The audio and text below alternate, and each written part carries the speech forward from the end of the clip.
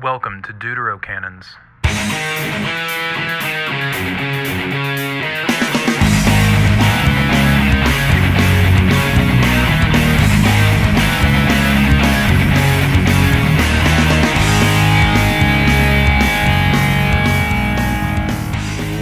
Welcome to Deuterocannons. I'm Byron, and with me as always is Justin. Party on, Justin. Party on, Byron.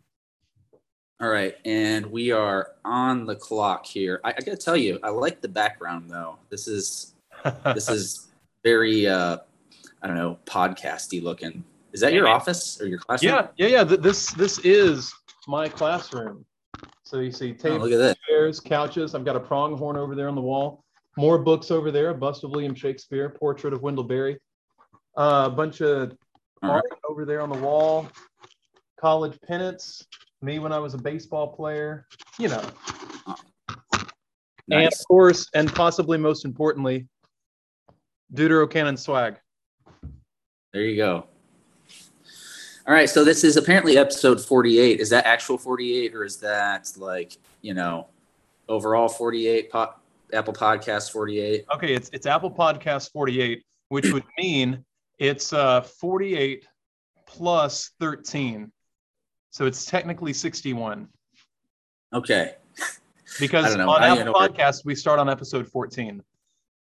Okay, cool. So that was smart of you, right. How you numbered it. Right. And so here we are doing this remotely. This will be for a couple more weeks, and then we'll be doing it in person again. But we're still working our way, finishing up our series on the fruit of the Spirit, and we are on the last one, self-control. So once again, how this got started, doing a series with the kids downstairs, because the kids are always downstairs, on public speaking, and I used this table in my Bible, the Zondervan NIV, as a framework for teaching them to give a talk, if you will. And so what it was is we assigned each one of them an aspect of the fruit of the Spirit, and then in the table it's broken up by the aspect, the definition, that aspect as an attribute of God, and then that aspect as an attribute of Christians, listing several verses. And we are on the last one, self-control. Now, Justin, I don't know if you remember that we had a little bit of a conversation after, I think it was like faithfulness, because that's probably the last one we did in person, about self-control. But I would kind of like to see if we can maybe reproduce some of that conversation, because in this Zondervan NIV, for self-control, there are no verses listed for it as an attribute of God. You know what? Let's put a pin in that, as they say, though, because we need to discuss the definition first. Okay. Right. So, are you ready? I'm ready. All right. Self-control definition, according to Zondervan: victory over sinful desires. What say ye? Victory over sinful desires. I think that maybe that's a little bit like overly theological in its nature. But if that's the definition that they're going with, I can definitely see why they would not list anything for God. Mm-hmm. But I mean, I would think that self-control is simply controlling the self, like recognizing that there might be a distinction between all of the things that I have the ability to do as opposed to those things which I ought to do. Right. I don't know. What do you think? I'm going to look it up real quick in Edom Online, although I don't know, is that going to be listed as one word? Yeah, they have it. Okay. All right, so it says restraint of one's desires, coined by English moral philosopher Anthony Ashley Cooper. Now I got a big ad for yoga in the way. Since that'll related self-control. Right, self-controlled, self-controlling. He also used self-command. That equanimity which enables one in any situation to be reasonable and prudent. Oh, prudent. That pertains to wisdom. Dear Prudence. What do you think of that? Song about it. What do you think about how would prudence? Certainly wisdom is part of self-control, right? Because it's probably choosing to do not just not choosing to do one thing, but maybe choosing to do other things instead, and in doing so, choosing wise things to do. Yeah, absolutely. And that's actually something that I got into with Ryan Bailey the other night on an episode that's currently in post production. It was a lot of material, so I'm having to sift through to cut stuff at the beginning, maybe cut some stuff at the end. Anyhow, but we were talking about wisdom and how the etymology of that word has to do with like the capacity to see rightly.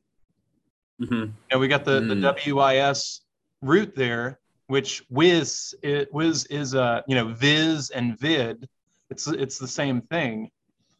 And so a person has wisdom to the extent that the person sees that which is. And if we think about that in a in a moral, ethical sense, it's not simply seeing things as they are, but recognizing based on that vision how to interact, like what I ought to do because of what is. Okay. So yeah, prudence and wisdom go along with self-control. It's hard. I can't imagine anybody having wisdom without having self-control, unless maybe that person's name is Solomon. But I think that if you read Ecclesiastes, you see that he recognizes that not everything that he did was actually wise.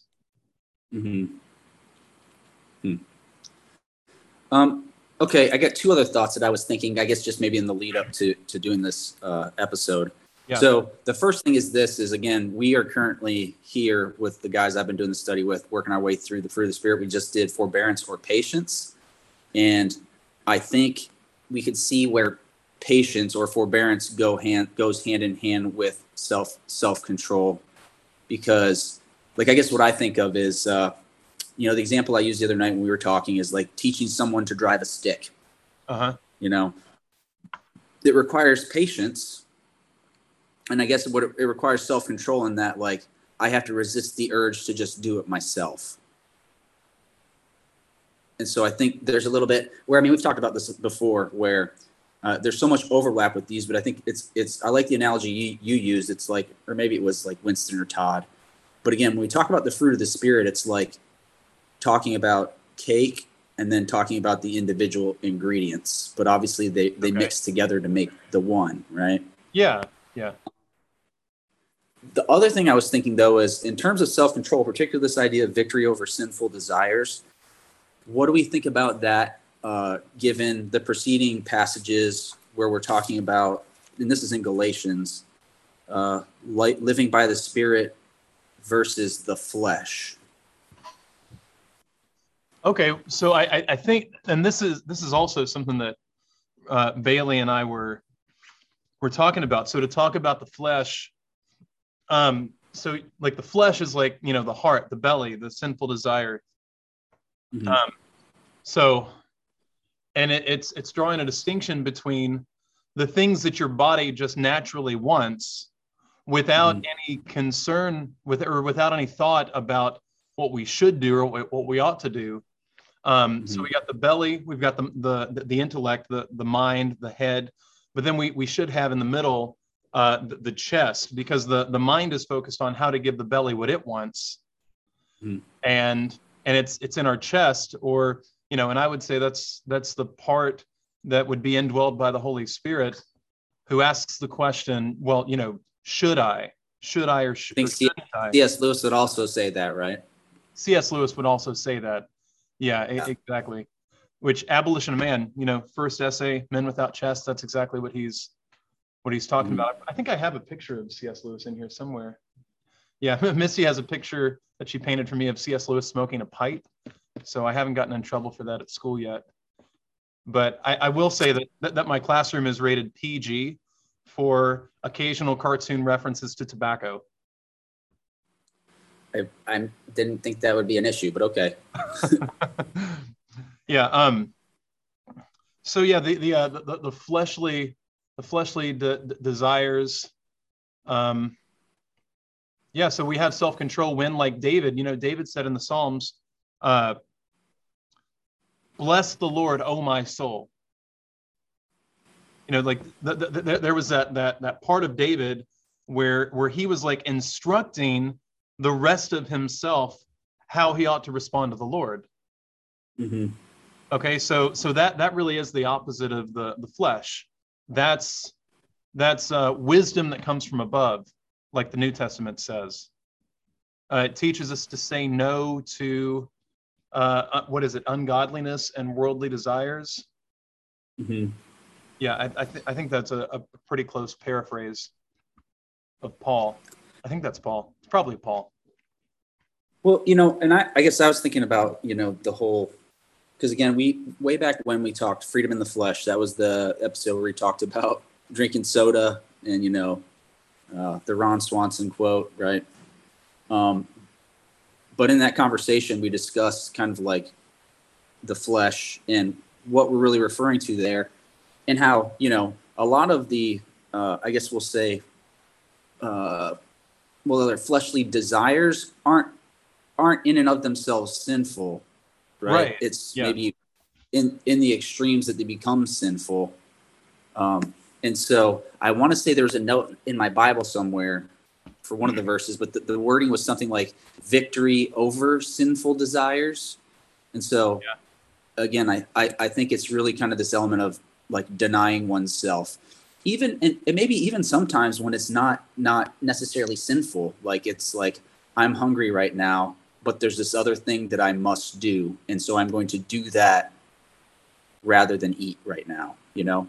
Sure. So I guess maybe that's where I almost take issue with this, because it could just be victory over desires, not necessarily sinful desires. Yeah, exactly right. And so Jesus talks about that in I think it's in the Sermon on the Mount, when he says, you know, like don't worry about tomorrow, like what you're going to eat or what you're going to drink or what you're going to wear. Like the Lord knows that you need these things, and that's when he talks about, you know, like the is that when he talks about the sparrow, you know, and yep, and they have everything they need. God takes care of them, but you seek first his kingdom and his righteousness, and all these things will be given to you as well. So basic necessities. So yeah, of course. Like I think that just goes to your point that self-control is not just about avoiding things that are always and everywhere sinful, but keeping fleshly desires in their proper place. Yeah. Okay, so I think we're good. We're good there then. Yeah. A little bit of that, a little bit of wisdom, prudent choices. So let's move on to this. So again, in the column for attribute of God, I've got a big blank. There's no verses listed here. Now, again, in an effort to recreate a conversation before, what I posited to you was that perhaps there are there's no scriptures listed for self-control as an attribute of God, because God doesn't have to have self-control. We have to have self-control, because by having self-control, what we're doing is we are acting like God. God doesn't need to be reminded to act like God because he is God. Do you remember how you responded to that? Yeah, basically. So tell me if this is close. Did I mention something about God's forgiveness of us, or did I go in the direction of? I think you did. Yeah. Okay.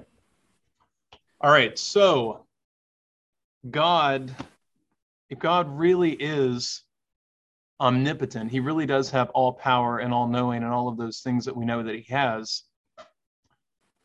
Well, he doesn't equally exhibit all of those things at exactly the same time in exactly the same way to the exact same extent. And I think that forgiveness of sins is an example of God in relation to us, in his relationship to us. He has chosen to limit himself, because like on the one hand, we know that he's omniscient. He does know all things. And yet when he forgives us, he separates our sins as far as the east from the west. And so that is a limiting, like he's choosing to control his Yeah, that ability of his to remember everything. And some people would say that that diminishes the glory of God, or it makes light of the omniscience of God. But I think that the opposite is true, because, I mean, but like Byron, like, you've forgiven people, Mm-hmm. probably. I have. You seem like a forgiving I mean, guy. I try to be. And even if I don't feel like forgiving, I'll at least try to behave as though I have forgiven someone. Okay, but can you make yourself forget? I can't. Right. I mean, and it might come to a point that you are so forgiving that there are things that you've forgiven people of that you really don't remember. Mm-hmm. But that's really something that happens over time rather than as a direct act of your will. Mm-hmm. But God is so powerful that he's actually able to forget. You know, blessed is the man whose sins God remembers no more. Mm-hmm. And I think it's important to take that really seriously. God also demonstrates, I mean, like, can you think of any time in the Old Testament, for example, when God was going to bring judgment on a particular person or group of people, and then he didn't? Yeah, funny you should mention that. I'm actually turned over to Genesis 19 right now. Is that what you're Okay. thinking about? Well, that's one of them. Is that maybe Sodom and Gomorrah? That is. Okay, so yeah, pick up from there. I mean, I guess let's see here. Let me see if I can find the passages where we have this kind of back and forth, right?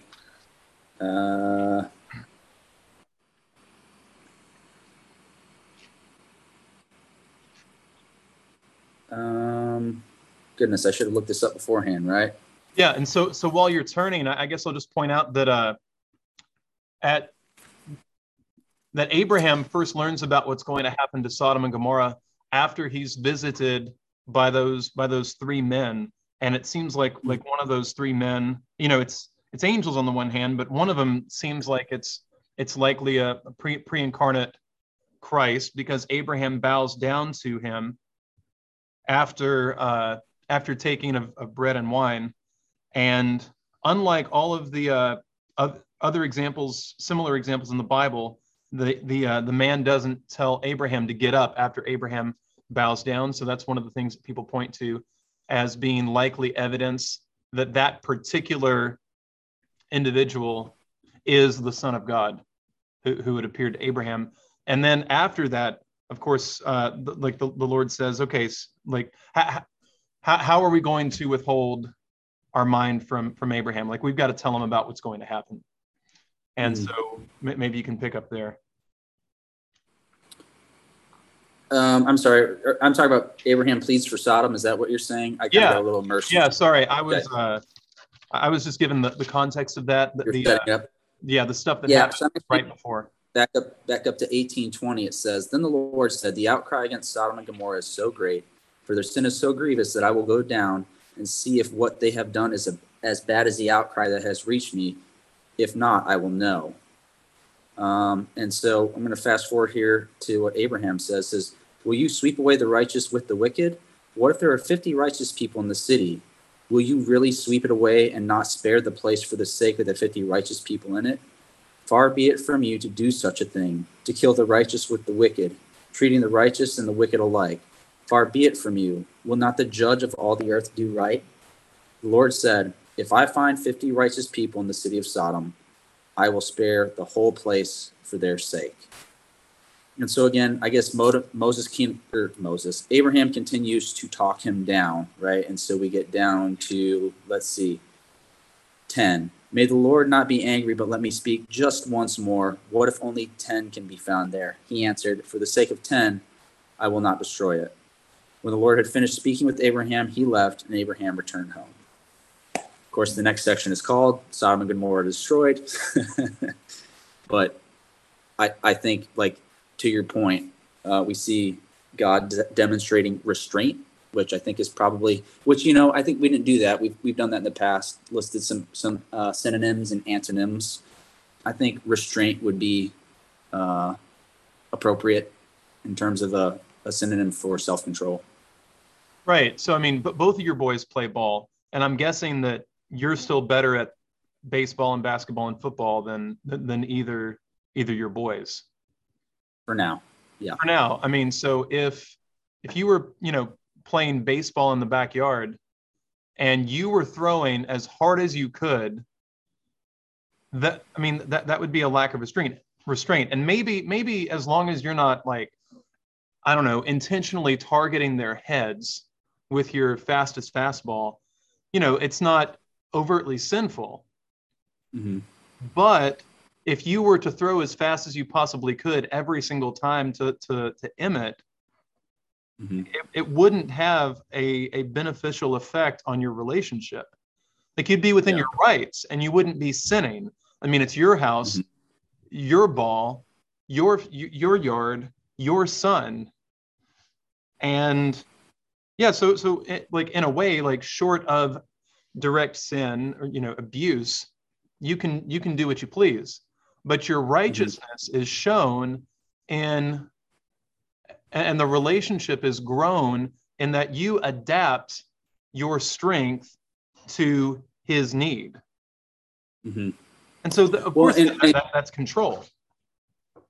It's right. And I think part of the conversation that we had, and this is where I think I had questions, is that, and I think we kind of touched on it earlier when we discussed the definition, which is why that's important. Because what did we say? We said it's not just resisting sinful desires, it's just resisting desires. So, again, choosing not to eat because you're hungry, like, it's okay to eat if you're hungry, but it's better if there's something that's more important that needs to be done, it's better to do that thing than to eat.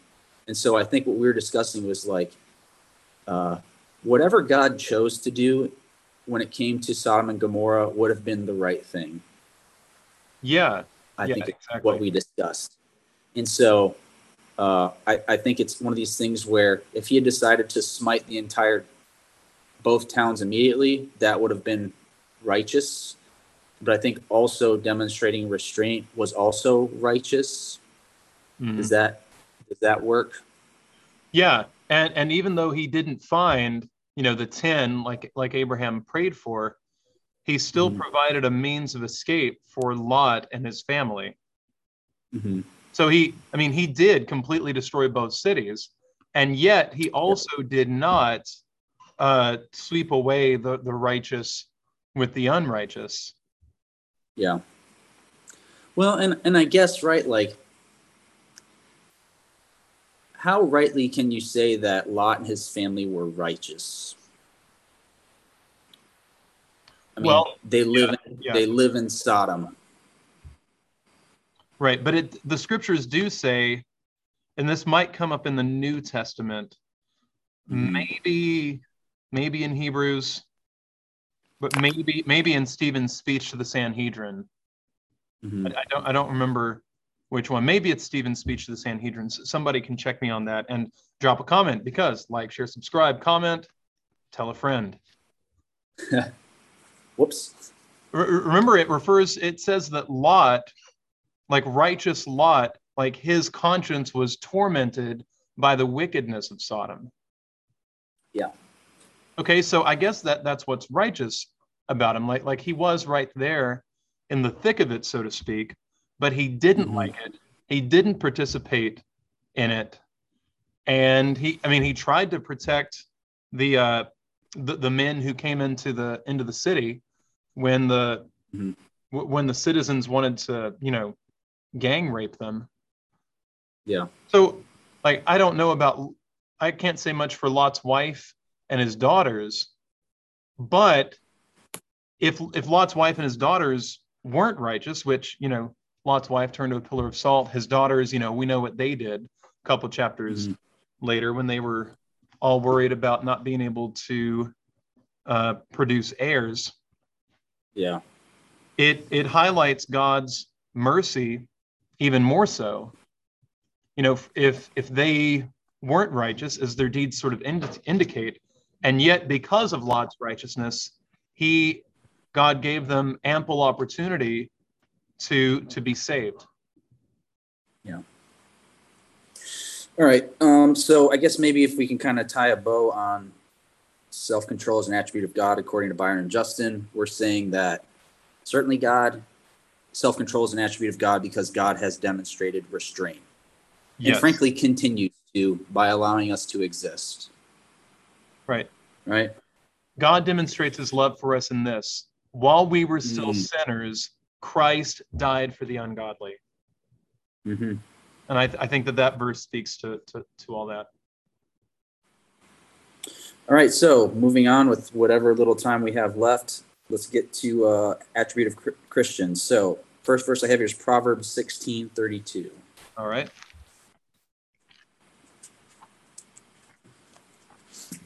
Proverbs 16:32. I think you're going to beat me this time. And I'm there. Are you there? Almost. Go for it.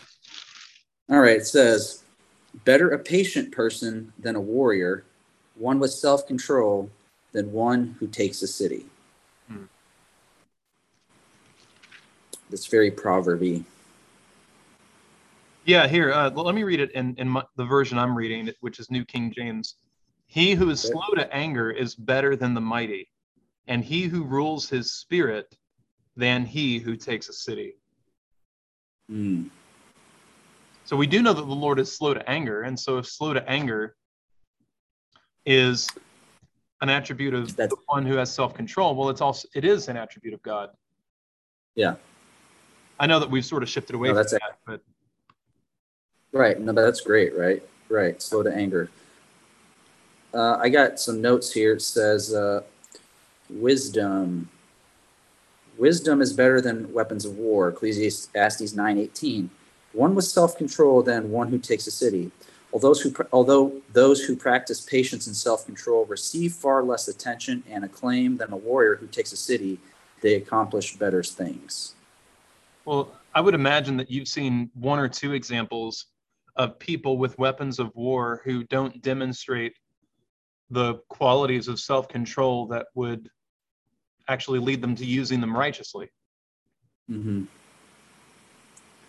Yeah, which I think that's a lot of what when we talk about like the laws of armed conflict and things like that, like I think that's probably hard for a lot of people to wrap their head around, but the idea of waging war ethically.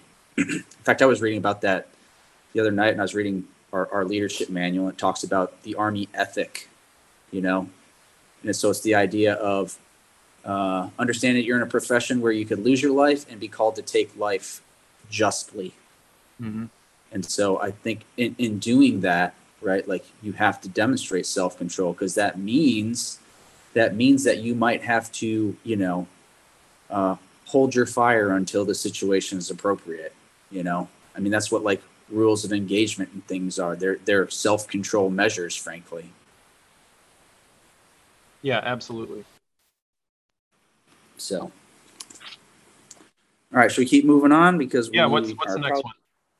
Next one is Titus 1:8. In fact, next two come from Titus. So Titus 1:8. Yep, Titus 1:8, and then Titus 2:12. You want to grab the 1:8? I'll grab the 2:12. Yeah, Titus. Which is so easy to miss Titus. Yes, it is. Titus 1:8, and then Titus 2:12.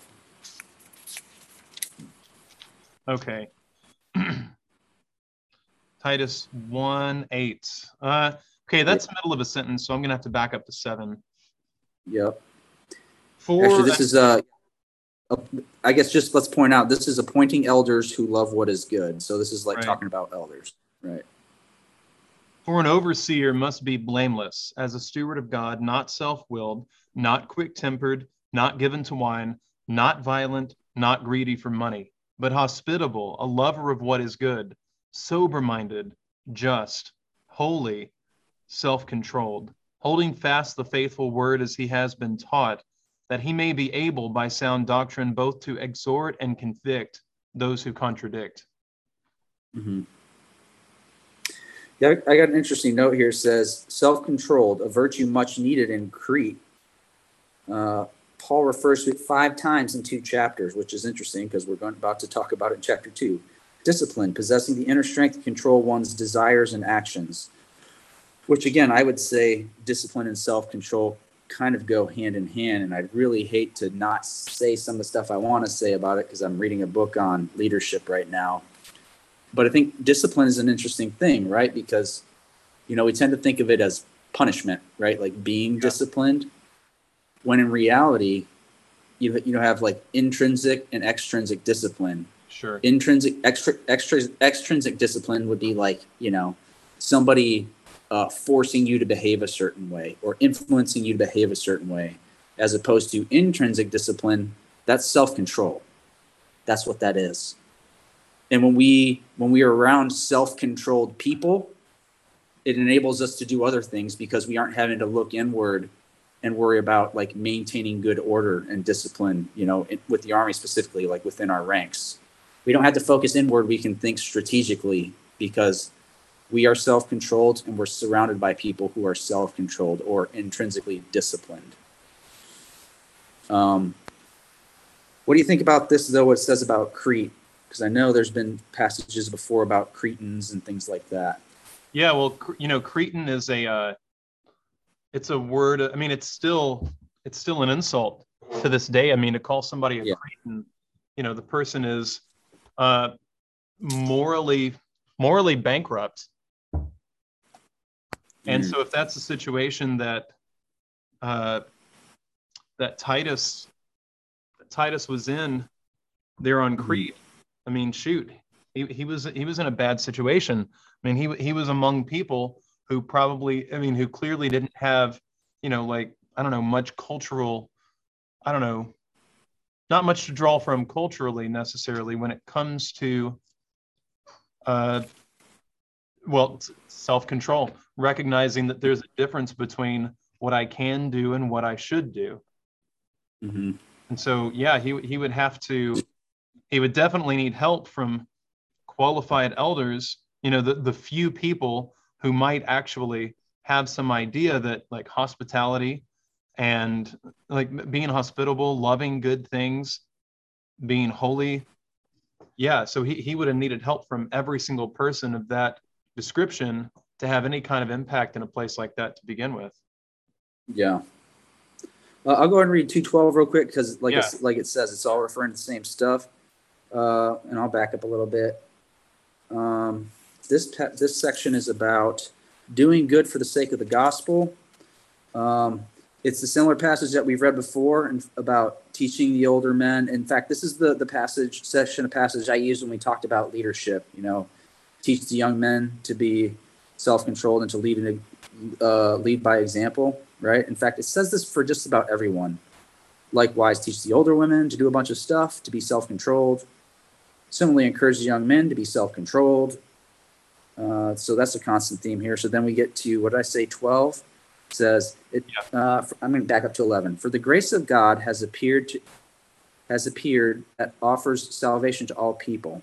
It teaches us to say no to ungodliness and worldly passion, and to live lives self-controlled, to live self-controlled, upright, godly lives in this present age, while we wait for the blessed hope and appearing of the glory of our great God and Savior, Jesus Christ, who gave himself for us to redeem us from all wickedness and to purity, for himself a people that are his very own, eager to do what is good. So I think it's probably a continuation of what we just talked about, because again, it certainly is a theme throughout this passage, this idea of being self-controlled. And it seems to maybe be kind of unique to the Cretan culture. Yeah, I'd say so. And so on the one hand, you have, the elders that Titus needs to spread that idea that this is how God wants people to live. But then clearly, like that's the way that God wants everybody to live that way. And so while you were turning or looking over there, I looked up discipline and so disciple. It comes from disciple, of course, and disciple means comes from a word that means to learn. which, that's not really that much of a surprise. But a person who is disciplined has learned a particular applications of self-control, you might say. Yeah. And disciplining somebody else means like trying to teach.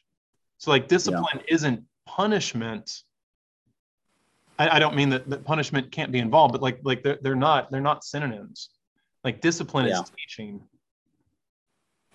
And so, and I'll tell you what. Go ahead. I'm gonna say, I'm looking at the clock. We got 3:50 left, and I really feel like we're kind of getting into some stuff that will be worthwhile. So I've got 2 passages left.